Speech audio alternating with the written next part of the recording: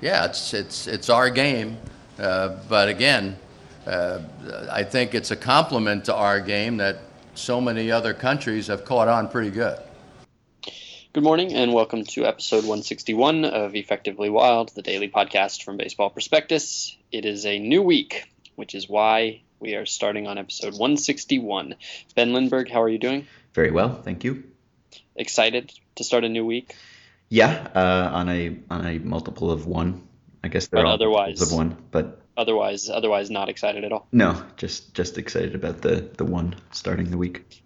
And we're joined today by Ian Miller, who just got back minutes ago from the first semifinal game of the World Baseball Classic in San Francisco. Ian, how are you? I'm well. Thanks for having me, guys. Yeah, we're having you because we want to talk about the World Baseball Classic, but I don't think either of us is qualified to. I actually have yet to see a single pitch because I don't have the MLB network and I can't. Oh my God. I'm not apparently allowed to watch it any other way, and I'm also unable to listen to it so far as I can tell where I live. So I'm way out of it, but I do want to know about it. So you've been to obviously tons of games at Pac Bell Park in your life. What is different about going to a WBC game? Well, let's see. First of all, they played 3 national anthems tonight. That was kind of cool. There was the Puerto Rican national anthem, and they get a national anthem even though what are they? They're like a protectorate or something. I'm not even sure they're a nation, but they did have an anthem. It was lovely. Does the same person perform all 3? These were all pre-recorded. Oh, okay. Including the U.S. one. Instrumental or vocal? Instrumental, non-vocal. So we got the Puerto Rican national anthem first, and then the Japanese national anthem. And I was sitting in a predominantly Japanese section, and a lot of the Japanese fans sang along. Mm-hmm. It was actually quite touching. For a man with a cold black heart like me, it was fairly touching to hear folks singing along. It was great. Is the seating random, or is it intentional that you would be in a Japanese section and then there would be a Puerto Rican section? Well, that's a good question. We were sitting in our normal season seats at AT&T, which are sort of alongside the home team's bullpen. And Japan was the home team, so they were the folks who had the dugout down the third base line. And there were a lot of Japanese folks there. I could look across the diamond and see down the first base line a very festive, rather large section of Puerto Rico fans who were going off the entire night. So I'm going to assume that there was some rhyme and reason to that, and that folks ended up behind the team's dugout, of which they supported. That's not to say that there weren't Puerto Rican fans sprinkled in with us, because there were. But everybody was cool. Everybody was friendly. There was nothing of Giants, Dodgers, or Red Sox, Yankees type vibe at all. Everybody was good natured. There was a little bit of ribbing, but everybody in the stands was on their best behavior. And other than sort of a lackluster game on the field, it was a great night all around. So were the Japanese fans doing the things that we have heard about Japanese fans doing, like cool chants and stuff? There was a specific chant for each player. Uh-huh. And it was generally that player's last name, sort of chanted in a rhythmic fashion, as chants tend to be.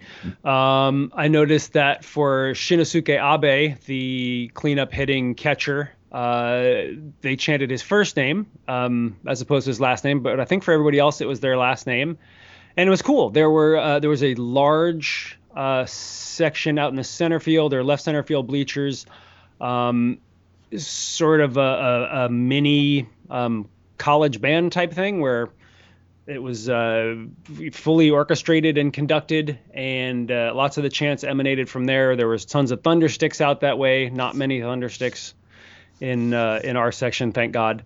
But lots of folks chanting along with the chants that originated out in the bleachers. You might not know this, so if you don't know it, it's no problem. I wouldn't actually expect you to know it, but I'm going to ask anyway. Did people travel to this game from outside the country, or is this local? Well, I did happen to sit next to a couple of Japanese fans, younger folks in their 20s, both of whom were studying English at UC Davis, and they made the trip down from Davis. One was let me see if I can get this right. One was a Hanshin Tigers supporter. Gosh, and I can't remember the team that the girl supported back home. Just make it up. They won't know. It must have been the Ham Fighters. Then. Right, yeah. I always assume it's the Ham Fighters.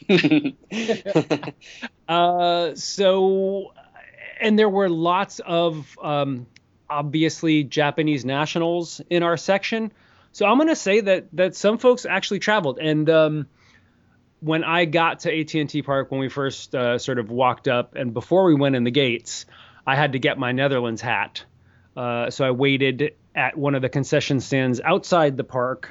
And there were tons and tons and tons of Japanese-speaking Japanese nationals who were copying WBC gear. So I'm going to say a lot of people traveled. I couldn't tell you how many or how far, but this seemed to be a destination-type event for sure for a large number of people. So you are a known Netherlands supporter. You're going to go to the game Tuesday night, Monday night, right? Monday night between the Netherlands and the Dominican Republic. I will be there. Absolutely, sporting my my new Netherlands cap. Will you be wearing your sweet aviators again? Absolutely. Why not? All right. So great. This is really playing well to like 6 people who saw that tweet. Do you can you give us a sense of like sort of how surprising it is that the Netherlands is in the final in the semifinals? I can't quite get a read on whether it's downright shocking or just sort of like a 7 seed making it into the Final Four. I think it's probably closer to a 16 than a 7, but I don't know, maybe like an 11, 12 seed. It's not a total shock. They're loaded with talent. They have the aged Andrew Jones, but they also have Andrelton Simmons and some young bucks from Curaçao playing for the Kingdom of the Netherlands. So it's not it's certainly a surprise, but I wouldn't say it's a total shock. I think that the whatever surprise the Netherlands may have generated by making it this far is sort of equaled, if not outstripped, by Puerto Rico having made it this far. I don't think anybody saw them coming in and knocking off the 2-time WBC champ in Japan so handily. I mean, they sort of made it look almost effortless. What proportion of the Netherlands team is from the Netherlands as opposed to Curaçao? I think it's I have not looked at the roster, and I probably should have done so by this point. I want to say it's probably 80% Antillean. Mm-hmm. I know there's the odd dude like Luke Van Mil, who is with the Angels and I believe now with the Reds, who is actually Netherlands born, but the vast majority of the guys of the starting lineup at any rate are from Curaçao. And is there any? I know that there's sort of a kind of Japanese style of play compared to an American style of play. Do other countries have styles of play that are notable, or is everybody basically playing the same game? I think Cuba has a distinctive style, and it's sort of the inverse of Japan. They just sort of sit back and try and hit dingers. Fun. Yeah, it was pretty cool there for a while. They failed to advance. Whereas, we know what Japan tries to do. They just sort of put everything in play and try and beat it out. That really was sort of their undoing tonight. Puerto Rico, they could just sort of junk ball them to death, and they sort of knew Japan was going to flail and roll over on stuff. And the Puerto Rican pitchers just let the Japanese hitters get themselves out time and time again tonight. I'm trying to think if there is any other specific styles of play. No, I think Cuba is the one that sort of stands out. There's sort of the Asian style of play, because I think Chinese Taipei and Korea are more like Japan than they are like Major League Baseball that we're used to seeing. But it really was just fun watching the Cuban hitters just sort of drop the back shoulder and try and just yank everything. So So I have a question, sort of about the larger themes of the event. I've heard, many people talk about how it doesn't really matter how well this plays in the United States, how you shouldn't focus on the ratings or anything like that, because really this is a big success in other parts of the world, and that's what this is all about. And so I accept that. The premise is fine, no problems with that. But I just wonder, how do you feel like it's playing in the United States based on kind of how young it is as a tournament? And does it matter that it's popular here, or that it become popular here, do you think?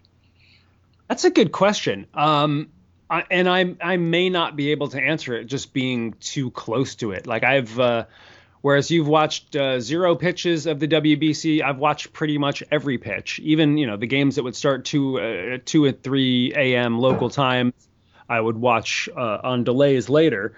Why? So I've 90+% of all of the pitches in the WBC and enjoyed it greatly. And one of the things I really found interesting is watching the different styles of play, watching the Australian players get in the face of the umps, watching the Japanese and Chinese Taipei players flip their bats after they put a ball in play, just watching the subtle cultural differences of the games. So I don't know that I can really answer how well it's playing here. I do think it's important for the broader international future of the game that it does well overseas, but I really don't have a clear sense of how important it is that it plays well here. For instance, AT&T Park was maybe half full tonight. And I understand that they've already released a bunch of $5 bleacher tickets for tomorrow night's game. So that sort of suggests that advanced ticket sales have been pretty poor. And I have no sense of what the TV ratings have been like. That's something that I haven't even looked into yet. But you got to think that this is going to have a profound impact on the future of baseball in the Netherlands, for instance. I mean, maybe an entire generation of kids gets bitten by the baseball bug. And, this is a sort of a watershed moment for baseball in Holland, but who knows? So you live in the Bay Area, you go to games at AT&T all the time.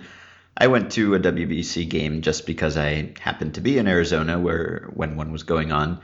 Would you have traveled to this event if you did not live in that area or anywhere near where it was being played? Are you so into it that you would have gone a considerable distance to see it because it is an event that doesn't happen every year? I would. I mean, if I had the wherewithal to do it, I certainly would. On the flip side of that, I think one of the reasons I've been so into it so far in 2013 is that I already had my season tickets and I bought the WBC tickets as a part of the package. So I knew that I was going to go to both semifinals and the finals game. So I sort of went into my relationship with the Classic knowing I was going to be there. So I've been paying closer attention maybe than I would have normally. But sure, if I was independently wealthy and didn't have to worry about a day job or something, I would absolutely make this a destination thing just because, especially not knowing who's going to get through and who you're going to end up seeing. It's great to be able to see some of these Japanese players that you've been hearing about. The Cuban squad, again, I think it's kind of a bummer that we didn't get to see them in San Francisco because it's such a rare opportunity to see them play because of the embargo status and all of that. I'm weird. I understand. It's a baseball viewer.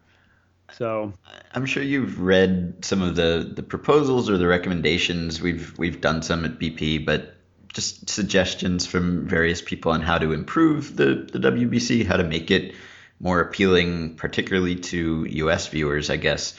And they seem to be centered on sort of condensing it into maybe a 1 week or shorter tournament. So it's kind of a March Madness style event, or maybe moving it to a different part of the year, playing it during the All-Star break. It seems like you're pretty happy with the way things are right now, but what has been your reaction to those proposals? Are there any that kind of catch your eye that you think are particularly good ideas? I'm certainly not opposed to any of the types of things that you're talking about. I thought there were tons of good ideas that came out of the BP piece where folks submitted ideas. But again, I think Sam may have hinted at it earlier. It really is a young competition, and we have, it's going to be sort of a long tail type event. We're not going to know for 8 or 10 or maybe even 20 years, maybe a generation. We're not going to know what its impact has been. So honestly, I can't say. I mean, I think we have to sort of take the long view and understand, or at least hope that it's for the betterment of the game around the world and for the long term, rather than for, oh my God, we have to make sure Andrew McCutchen can play next time. Right. There's certainly no side to having the U.S.-born MLB superstars playing. So anything they can do to encourage guys to play, that's great. I would just hate to neuter it in any way by taking sort of the short view of it, if that makes sense. What's your reaction to sort of the hand-wringing about people who don't play and the idea that they have some sort of obligation out of patriotism or to their country to play versus, I guess, the opposing side says, well, it's understandable that they don't want to play. They don't have the incentives to play. It makes sense for them to stay in camp and concentrate on their real jobs. Where do you fall on that spectrum? Definitely fall closer to the latter half that you mentioned. Again, I think it's good. Anytime you can get a superstar in there to draw more eyeballs to it, it's great. But it's not this kind of international competition doesn't rise and fall with the participation of a single guy or even, a half dozen guys. Of course, I want to see Matt Kemp play baseball because he's amazing. By the same token, it's great to see, the guys in Venezuela, go out and do their thing too. I think a lot of the former view that you expressed, a lot of that is just far too USA centric. Mm-hmm.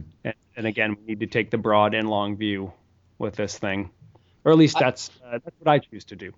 I heard all the complaints about how, terrible it is that this player's not playing and that player's not playing. And I expected to look at the roster and see, a terrible team. And in fact, it's an incredibly good team that was significantly better on paper than almost all the other teams in the tournament. And it's hard to imagine that it would add all that much to have a few more players. And I don't know. I guess if you put together the greatest team of all time, that would be interesting to watch in a sort of a dream team kind of way.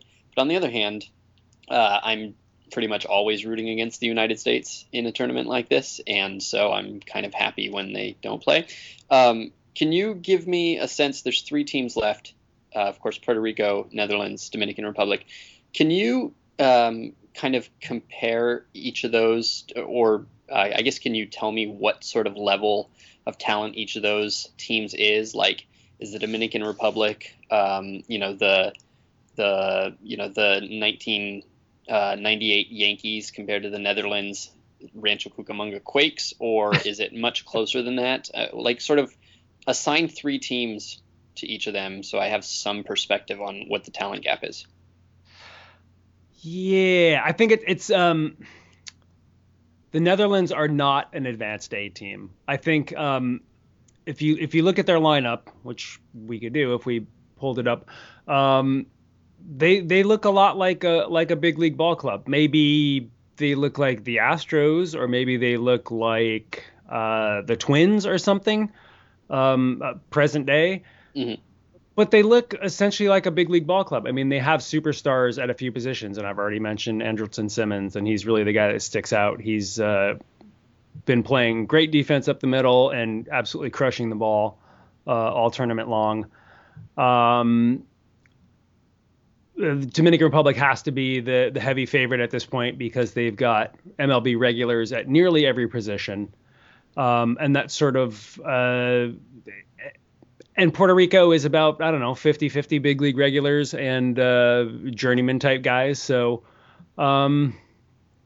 maybe I'm being too charitable to the Netherlands and calling them the Astros, but I don't think the talent level is it's certainly not big league to A ball.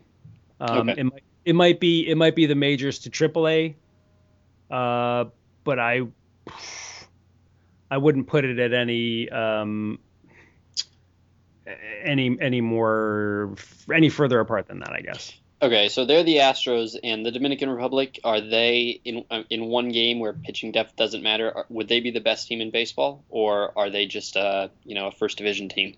I would say a first division team, yeah, because again they have MLB regulars at 8 positions or 7 starting positions, and then they have one guy who's not currently a big league starter, and then the pitching, and they've got crazy back end of the bullpen to come in and lock it down. So they've shortened the game. If the Netherlands is trailing after 6 and certainly after 7, I would prepare to stick a fork in them. Okay, and if I can, Ben, do you mind if I ask a final question? I do not. All right. So baseball is not a sport that is supposed to do well in one and done kind of situations, because we know that one game doesn't tell you anything about baseball talent. And it's kind of one of the things that is missing from baseball that makes some other sports really incredibly exciting at various points in the year. You went to a one and done game today. Do you think it works? Is there any sort of sense that the whole thing is a farce for that reason, or is it just pure friggin' excitement? It was pretty cool. I found, even though going into the game, I said I was going to root for Puerto Rico because they were the underdog, or I considered them the underdog. I found myself in the late innings, chanting along with the Japanese folks in my section, mostly because I wanted a close game.